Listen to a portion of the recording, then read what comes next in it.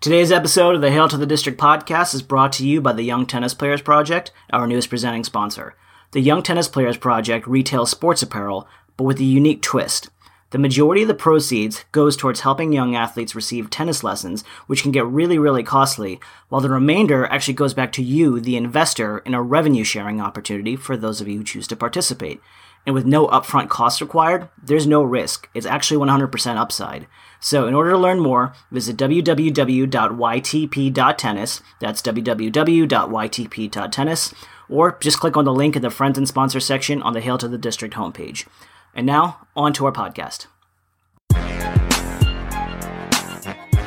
Welcome to the Hail to the District podcast with your host, Rajan Nanavati. Welcome to the Hail to the District podcast. I'm Rajan, and I'm pleased to say that for this evening's podcast, we've rounded up a quorum to do kind of a state of the Washington Wizards, about 45 games through the season. So I've got Hail to the District regulars, Dash and John here, as well as our distinguished guest for this pod. I got Jake Whitaker, editor of the Wizards mega site and beautifully named site Bullets Forever. First and foremost, Jake, thank you so much for coming on. How are you doing this evening? Thank you. I think mega site is the most flattering thing anyone's ever said about our site. So I appreciate that. No, man, y'all do a fantastic job. We love tweeting out a lot of the stuff that you guys post, specifically some of the trade stuff that you've been making over the last couple of days. We definitely want to devote a little bit of time to that. So without overlooking the other guys, John and Dash, how you guys doing?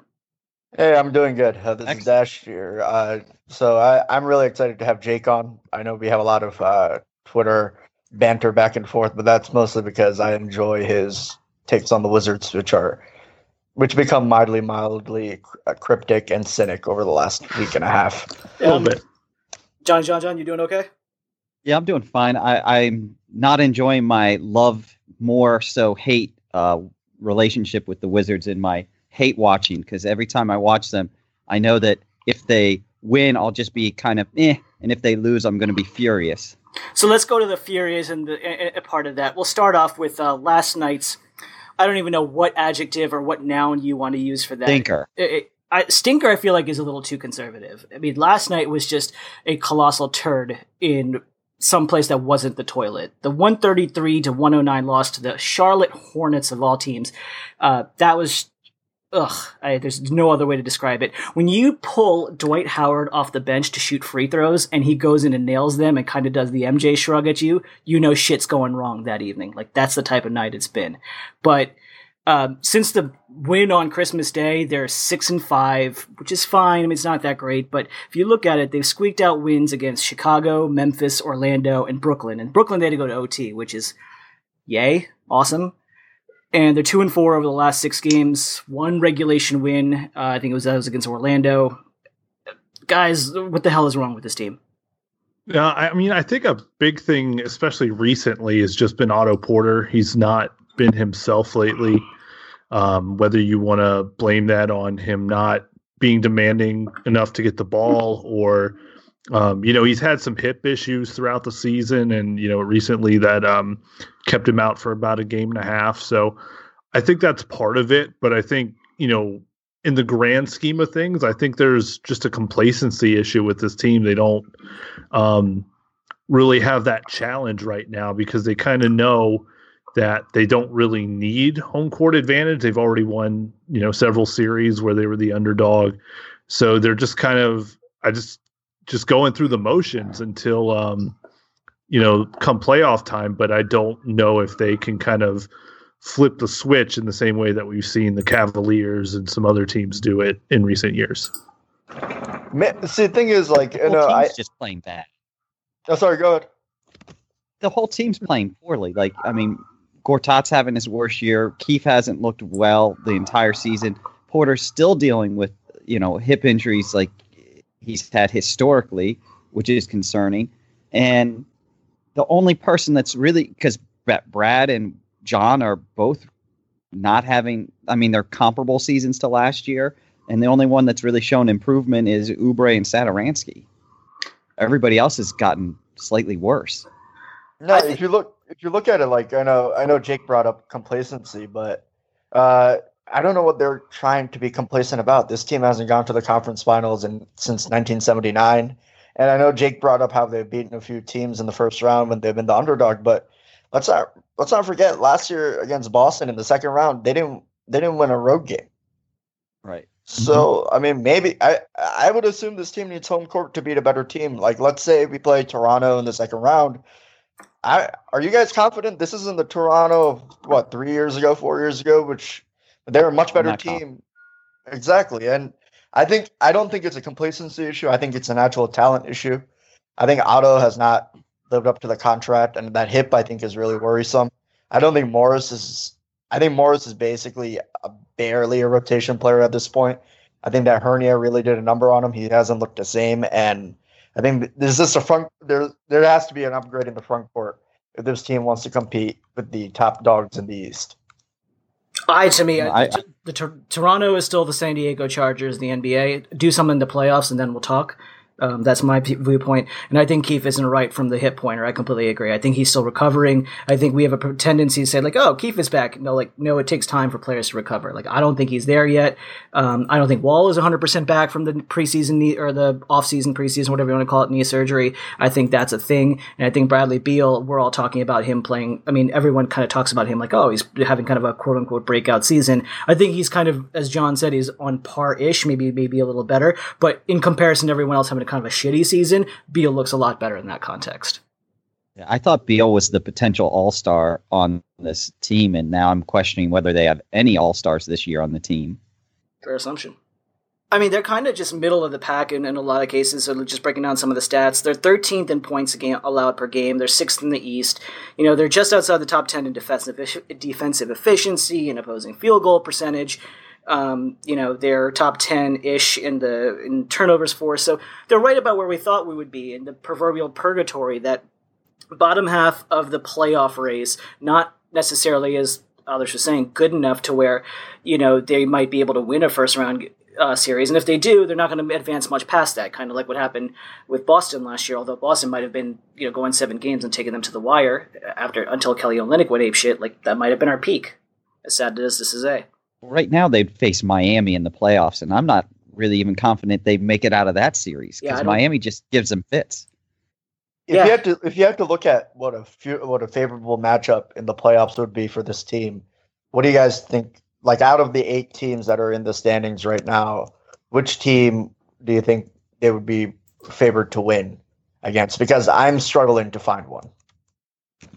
Yeah, I don't know if they favor that well over Indiana or Milwaukee or Detroit. I think they would definitely beat. Detroit's the only one. If they somehow win into a 4 or 5 against Detroit, that's the only one I'm comfortable. Maybe Indiana, like John said.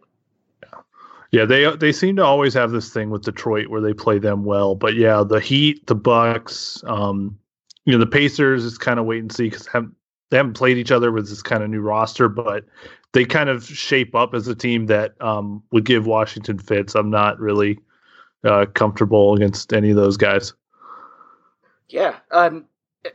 Honestly, as silly as this might sound, I don't want to see the Sixers in the playoffs either. Like, it wouldn't. No. The matchups would be very strange, or there'd be a lot of weird things for that to happen. But like, that's another team. Don't want any part of them. They're young enough to not know any better to win in the first round and beat us. The thing is with the Sixers, if you play the Sixers, they have possibly 3 of the top 5 players in the series. Couldn't you argue they have 2 of the top players on the court if we go 5-on-5? Yeah, absolutely. Embiid and Simmons, I think, are more impactful than Wall and Beal have been this season. Yeah. So again, to your point, harsh. It's like, is there anyone like, all right, cool, we're gonna make it to the playoffs, or we think we're gonna make it to the playoffs? So they're only 2.5 games out of the 9th seed. So we assume so, but like, if we do, yay. So the 5, what was it? I always mess it up. 538 projection of them finishing with 42 and 40. 538. I always get it wrong. It's my dyslexia. I blame it. Yep. That really terrifies me. I mean, if they finish 42 and 40, that's really a disappointing season. And if you go by 538's projections, if they wouldn't finish 42 and 40, that would be 9th according to all the rest of their projections. So that would be outside looking in. And 2 games out of last year's pace, 2 or 3. They win 45. We just pray that Ernie doesn't trade away our first round pick and they miss the playoffs. Man. So let's go to one thing I want to talk, or definitely want to touch on, and it's serendipitous timing. Dan Steinberg posted a fantastic story on the blog today, and his headline was absolutely beautiful. It was, "The Wizards would beat the Dream Team and then lose to Angola." And I think that basically says, or everything you need to know about this season, very, very succinctly.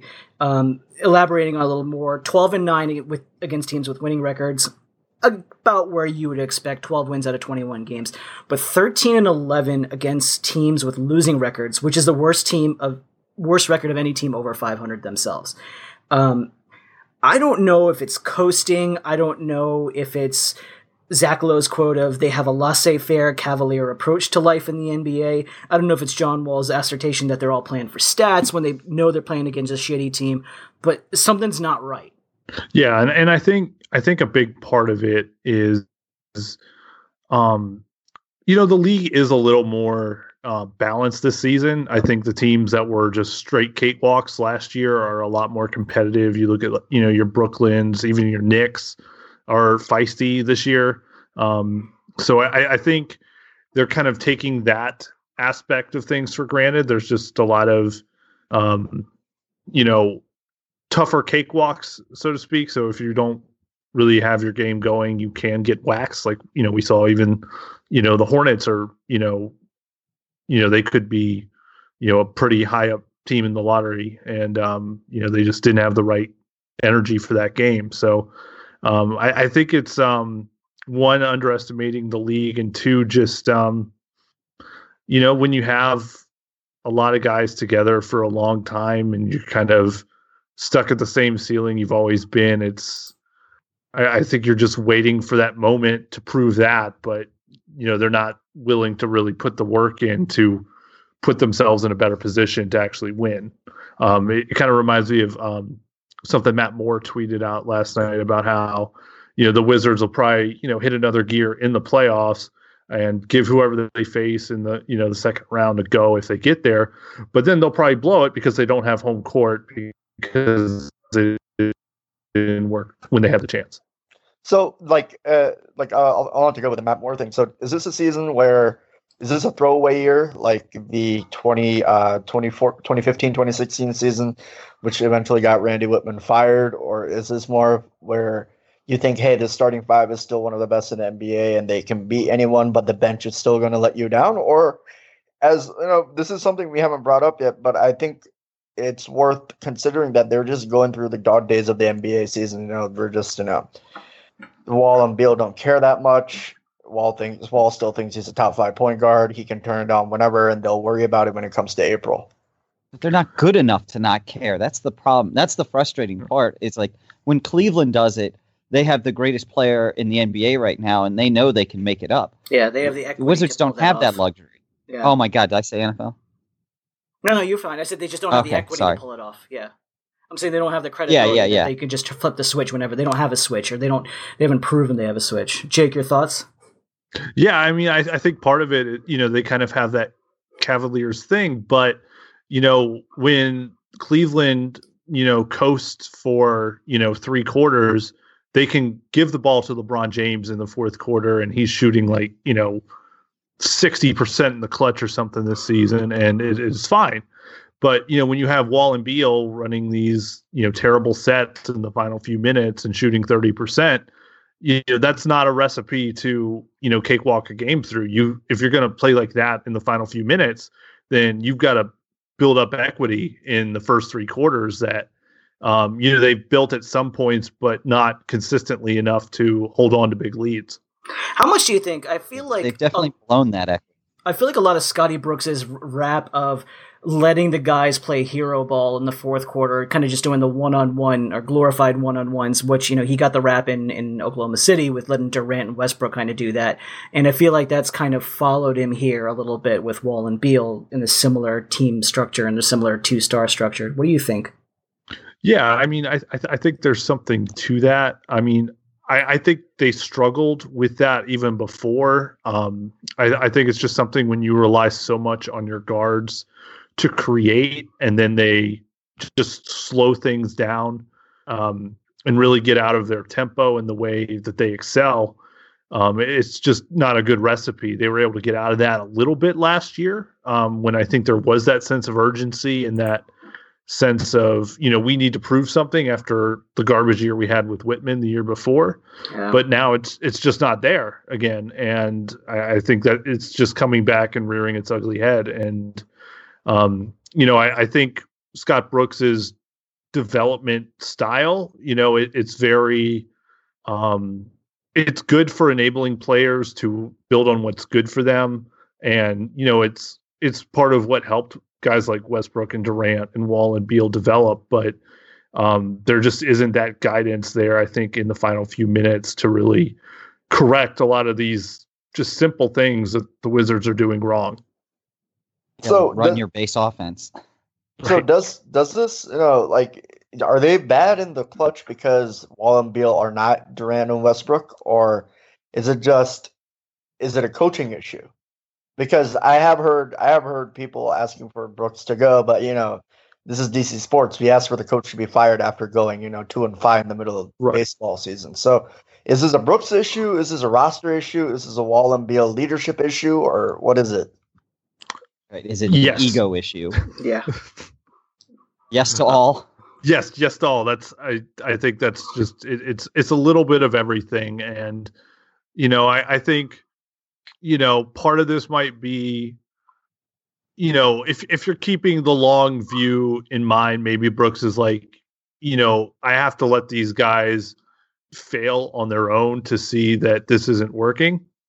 But at the same time, if that was the plan, then we would have seen it manifest itself in something more constructive in Oklahoma City, and that's really never what happened. So I'm not really sure if that correction is coming, and if so, then I really don't know what the answer is, because Wall just isn't a good enough shot creator in isolation consistently to be that guy, and Beal, he's good in isolation situations, like within the pace of the game, but when things really slow down and defenses can hone in on him, it's not the same. So I think they need to, even if Wall and Beal are the ones taking the most shots, at least run some more action just to keep defenses off balance and keep them from loading up on those two. I feel like Porter has his superstar moments, but they're like it's like a comet, and then you don't see it for a while. But like you kind of have these flashes. Like John and I were just joking before, like early in the season, we're like, did Porter just suddenly become our best player? Because he looked like it for stretches, and then he goes quiet, and it could be within the context of like, okay, Wall and Beal are doing their thing, and the team obviously, or the offense obviously runs through them. But yeah, very much to your point, like I feel like it's a lot of it is focused on them for better or for worse. And then, when there's moments where somebody else will contribute, or you're like, Oubre will have a big game, and then it's like, oh, okay, there's balance, and then it kind of just reverts right back to the mean. And it's just frustrating to watch, because you know what's coming, but you can't predict, like, oh, somebody else, like the third fiddle or the fourth fiddle is going to show up tonight for whatever reason. Do you guys think Otto Porter has deserved every penny of that contract? I know they had to sign him, apparently, because they absolutely had to, and to keep the thing going. But I think John mentioned this before we started the pod, that if you look at the per 36 minutes of Oubre and Porter, they're pretty much the same person. Will this team be better off without Otto Porter? And maybe more cap flexibility, which we have never had since maybe 1998, and then before last offseason, before the Mahimi contract. But the pre-Grunfeld days. The problem with that is that they had to sign Otto because they had no other options to improve the team, and they didn't want to take a step back because they had already put themselves in, a terrible cap situation. So they kind of had to sign him. But yeah, it was one of those things all last year. You're kind of debating, do you sign him, or do you just roll the dice with Oubre because they're kind of the same guy and hope that you already have this cheap replacement? But then what were you going to use your minimal cap money to do to improve your bench? They really wouldn't have been able to do much. That's the kind of downside. Jake, what was your all's thoughts, or your guys' thoughts on the whole signing Otto Porter?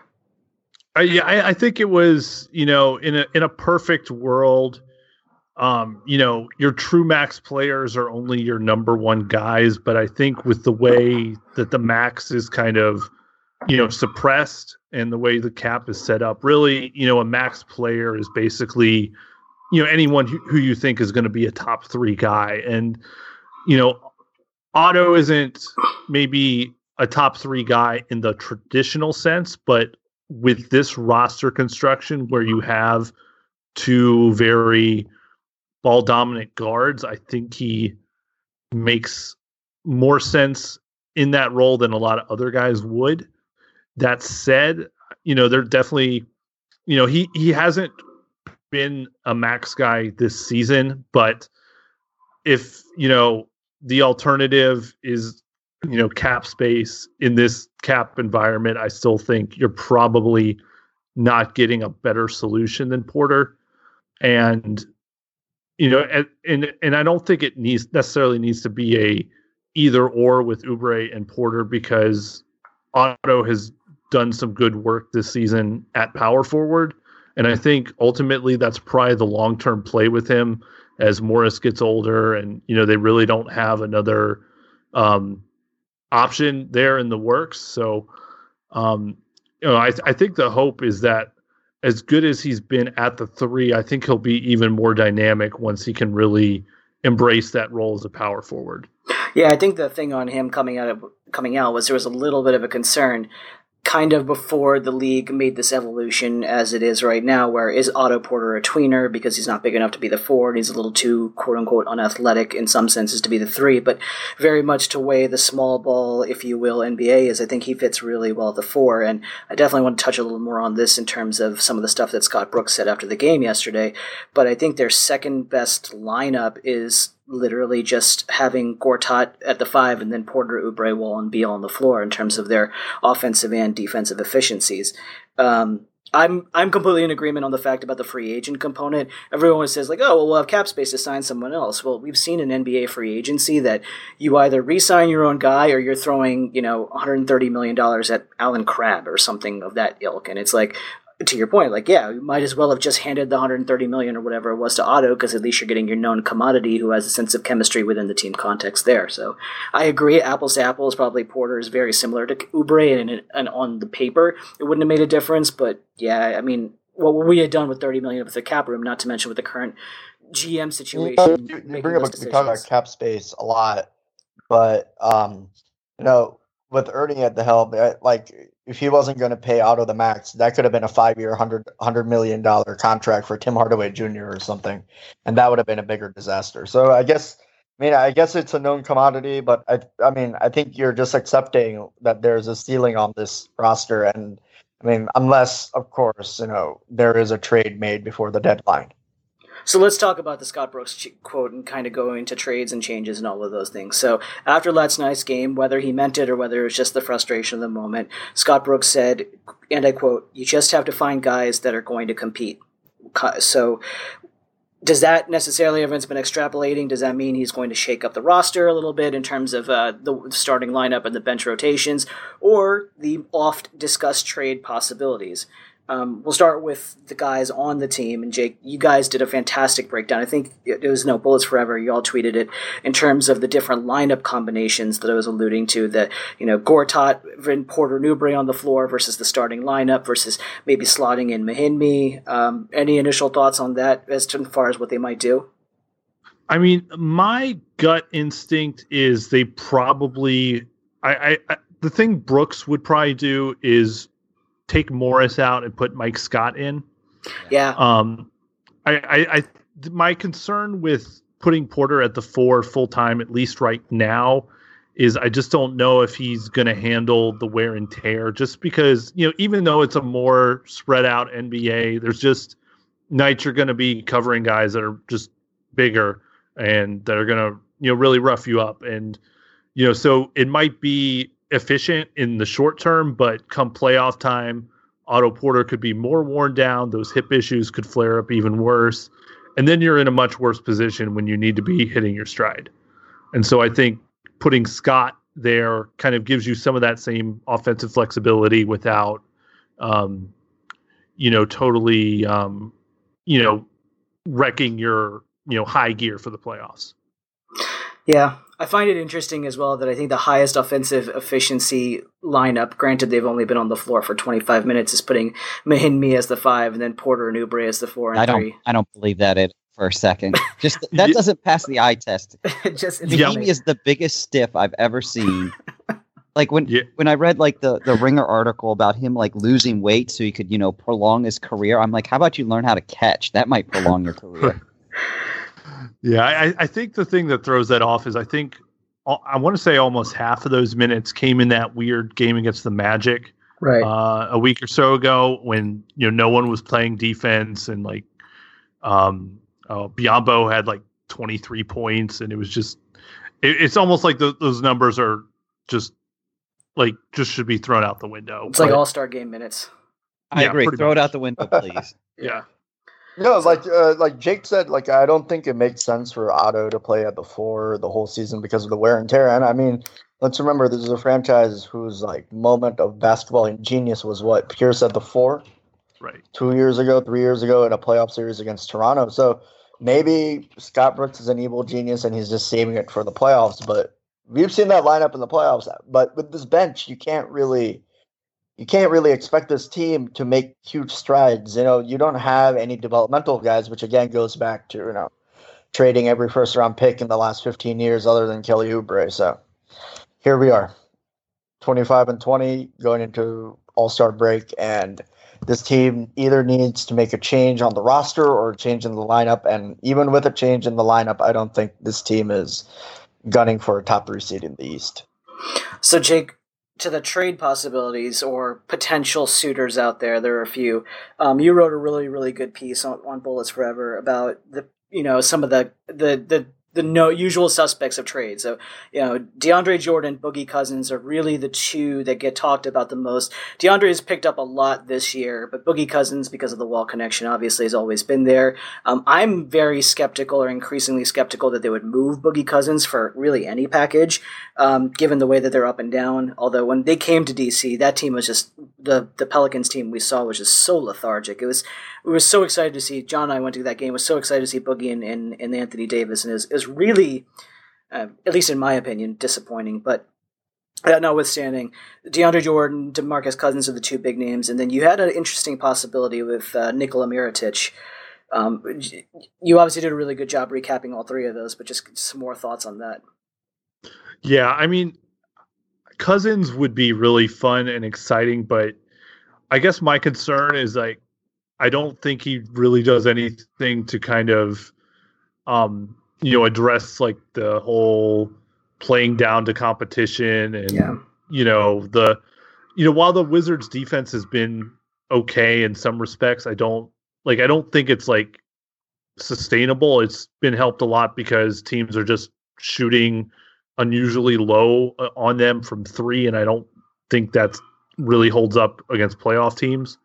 So I don't think Cousins really addresses the heart of what ails the Wizards, which is, they need stronger interior defense and just kind of a more balance. And I just think he kind of throws things out of whack. Even, it's more talent, but it's not aligned in the right way to really get the best out of everyone. Whereas I think DeAndre Jordan is basically just Gortat with athleticism and worse free throw shooting. So I think, so it's kind of it's a trade off, but I think he makes a little more sense. The only issue now is that the Clippers have gotten really good, and I don't think they're really. I don't think they're in them. Yeah, so I don't. Yeah, those are the 2 guys that really make the most sense, and then like beyond that, there's Paul George, and that would be cool, but. I can't see him staying in Washington, not off of just like 2 months of playing with Wall and then, getting courted by the Lakers. So, I mean, the sad thing is beyond that, there's a lot of guys who could be good short-term upgrades at shooting guard coming off the bench. You could look at like a Bellinelli or a Joe Johnson or Will Barton. There's lots of good options that could upgrade from Jody Meeks, but they're all on expiring deals, and with the Wizards cap situation, it wouldn't be easy to keep any of them. You don't feel like Joe Johnson's going to go to a ring chasing team? I feel like he just has like a Boston or a Cleveland written all over him. Like he might get, I don't know if there's a buyout situation, but I feel like he'll be a ring chaser. Yeah, well, I mean, he's had chances to chase rings before, and he just took the money. Yeah, exactly. How dare you slander ISO Joe like that? That was really disappointing. No, I could see that, but the thing is, like, even if do you really want Ernie making that trade? It's going to be Jason Smith and a first-round pick, right? We know that's going to happen. The thing. Yeah, and for a guy that especially like if it was Joe Johnson or something, I mean that's like Paul Pierce all over again, but worse, and you're giving up significant future assets to get him.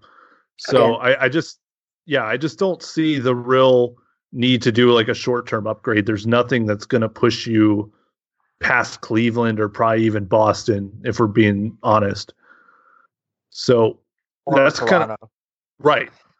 And so that's kind of where I come back to like the Mirotic trade, because it probably doesn't push the needle this season, but it addresses kind of the Wizards' cap issues down the road, because Morris and Gortat are both going to come off the books in a year where the Wizards are going to be over the cap.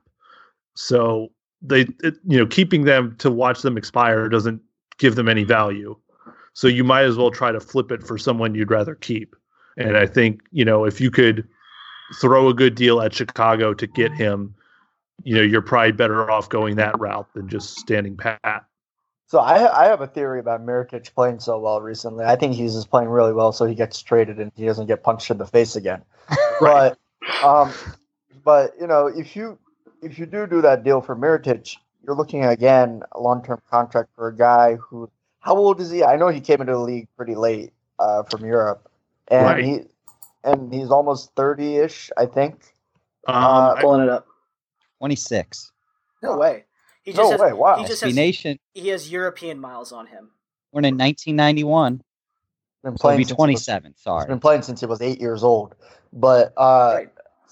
So that's the thing. So if you make that deal for Mirotic, that's another guy who, do you think he's a top 4 guy in a playoff rotation against, LeBron or even Boston with Jaylen Brown, Jason Tatum, Kyrie Irving, whoever they get next year, DeAndre Ayton, and then whoever they get the year after that, because apparently they have 18 first-round picks coming up. Once they get DeAndre Ayton, I'm going to stop watching basketball.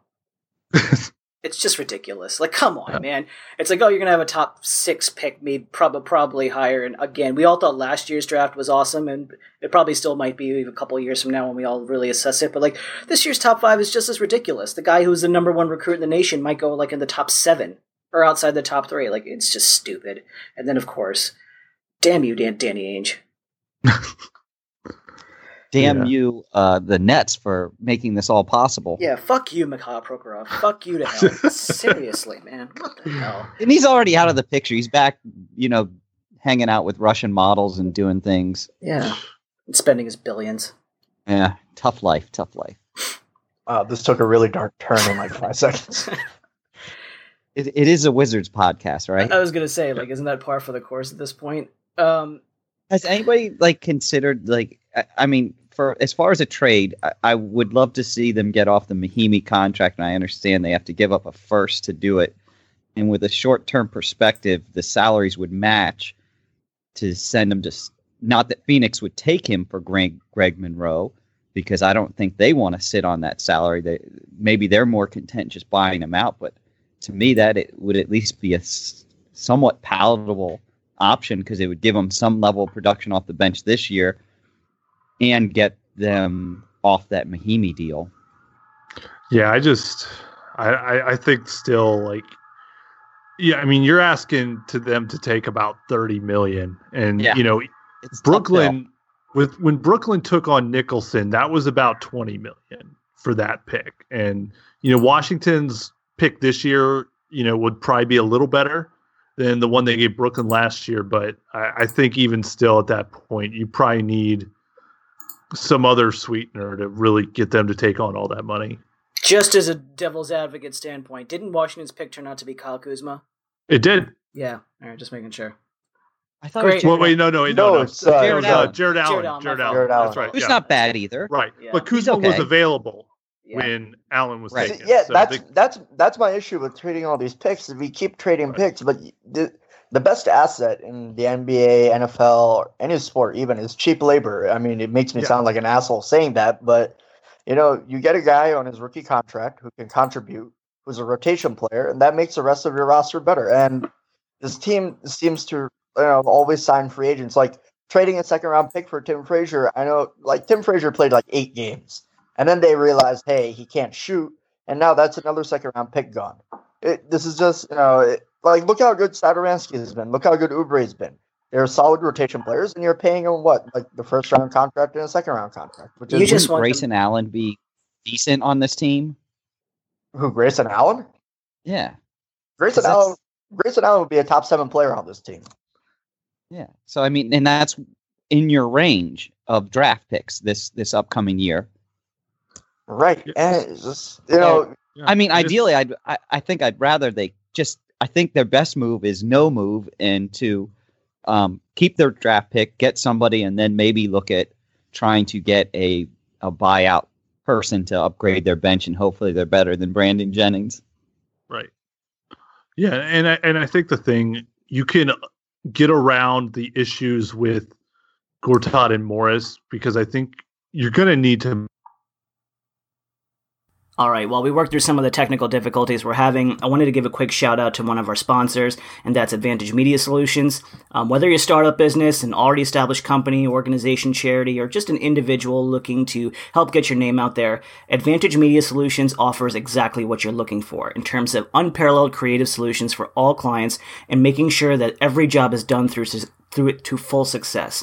In terms of marketing and advertising, they take care of everything from strategy to mobile marketing, SEO, email marketing, branding, social media, publishing content.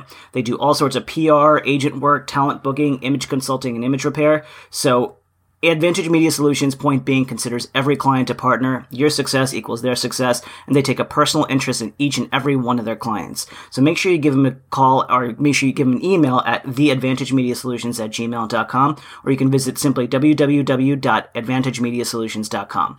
And now back to the podcast. You can track as expiring deals, and then you don't need to attach necessarily a pick to sweeten it for somebody, and you can kind of just because like you don't need to clear cap space to just draft cheap young players. So yeah, I mean, I think generally speaking the best strategy is to stay put unless some just incredible player is out there that's worth a move, but I just don't see that in this market. We should, per Brian Windhorst's report last week, we should just make a run at Isaiah Thomas, who is not going to get a max deal from Cleveland. I think that's the best move right there, because why not add another max? We already got 3.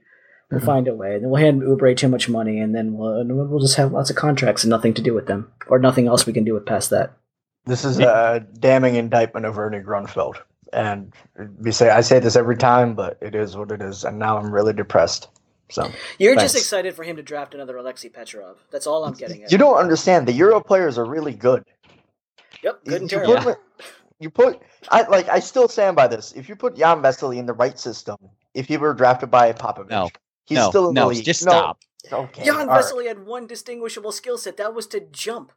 He could dunk a basketball. Like every college player can do that. There's probably 107 footers in China who can do that, and we spent the 6th pick on him. So Jake, I'm just going to go off topic here because you guys are making me sad about my Jan Vesely love. I was also a Kwame fan, but so let's discuss. Like you said, Wall and Beal. Does this team have an all-star?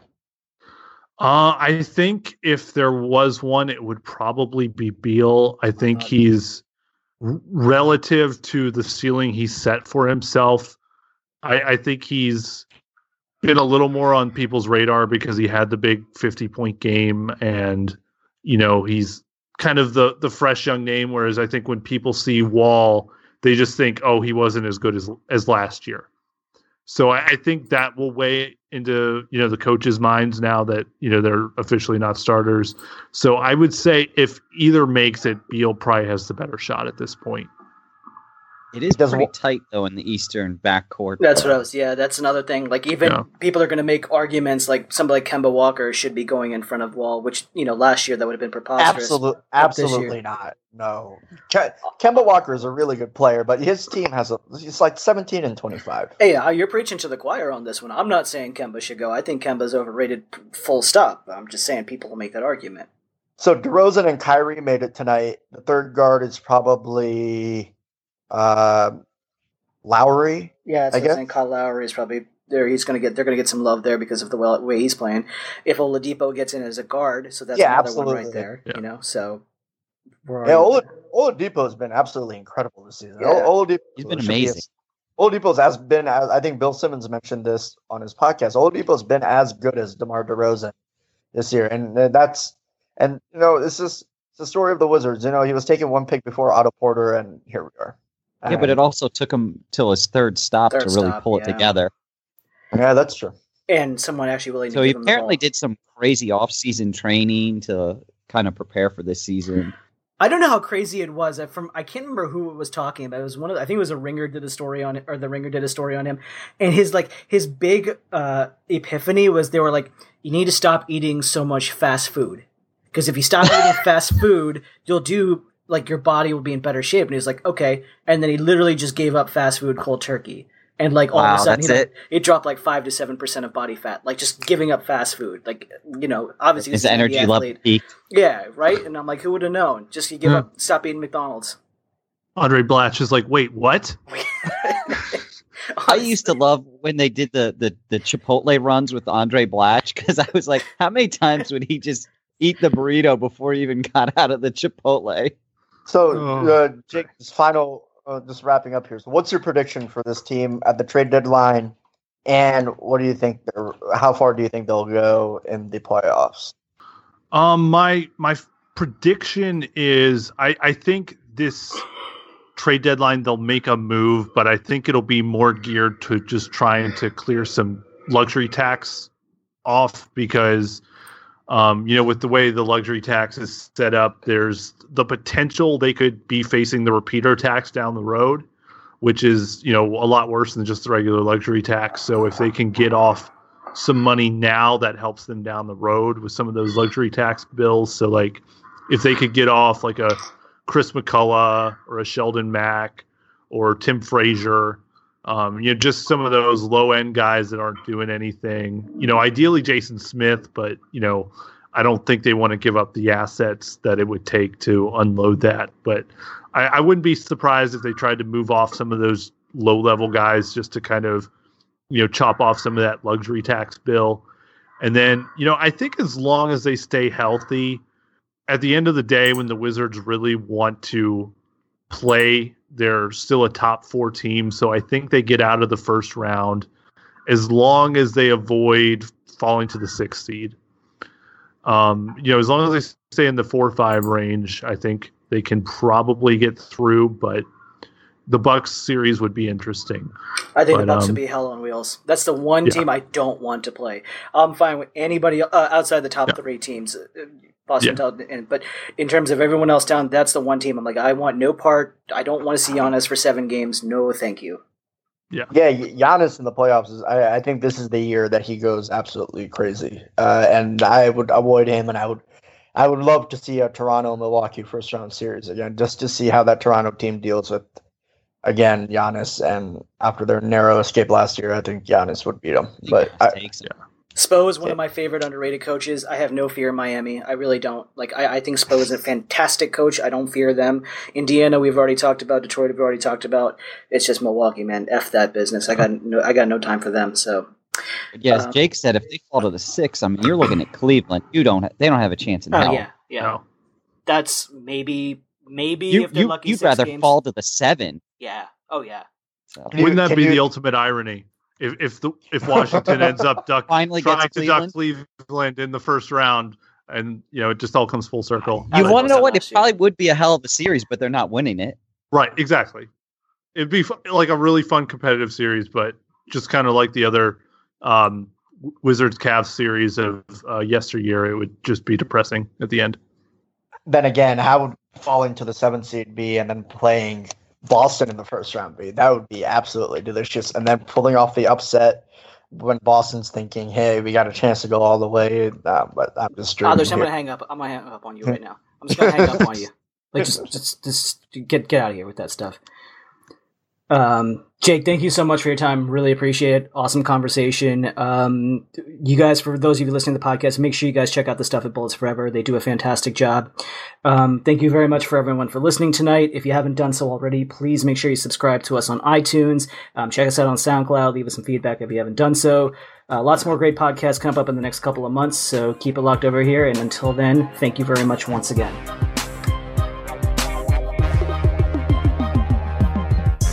Thank you for listening to the Hail to the District podcast. Be sure to subscribe to us on iTunes or wherever you download your podcasts.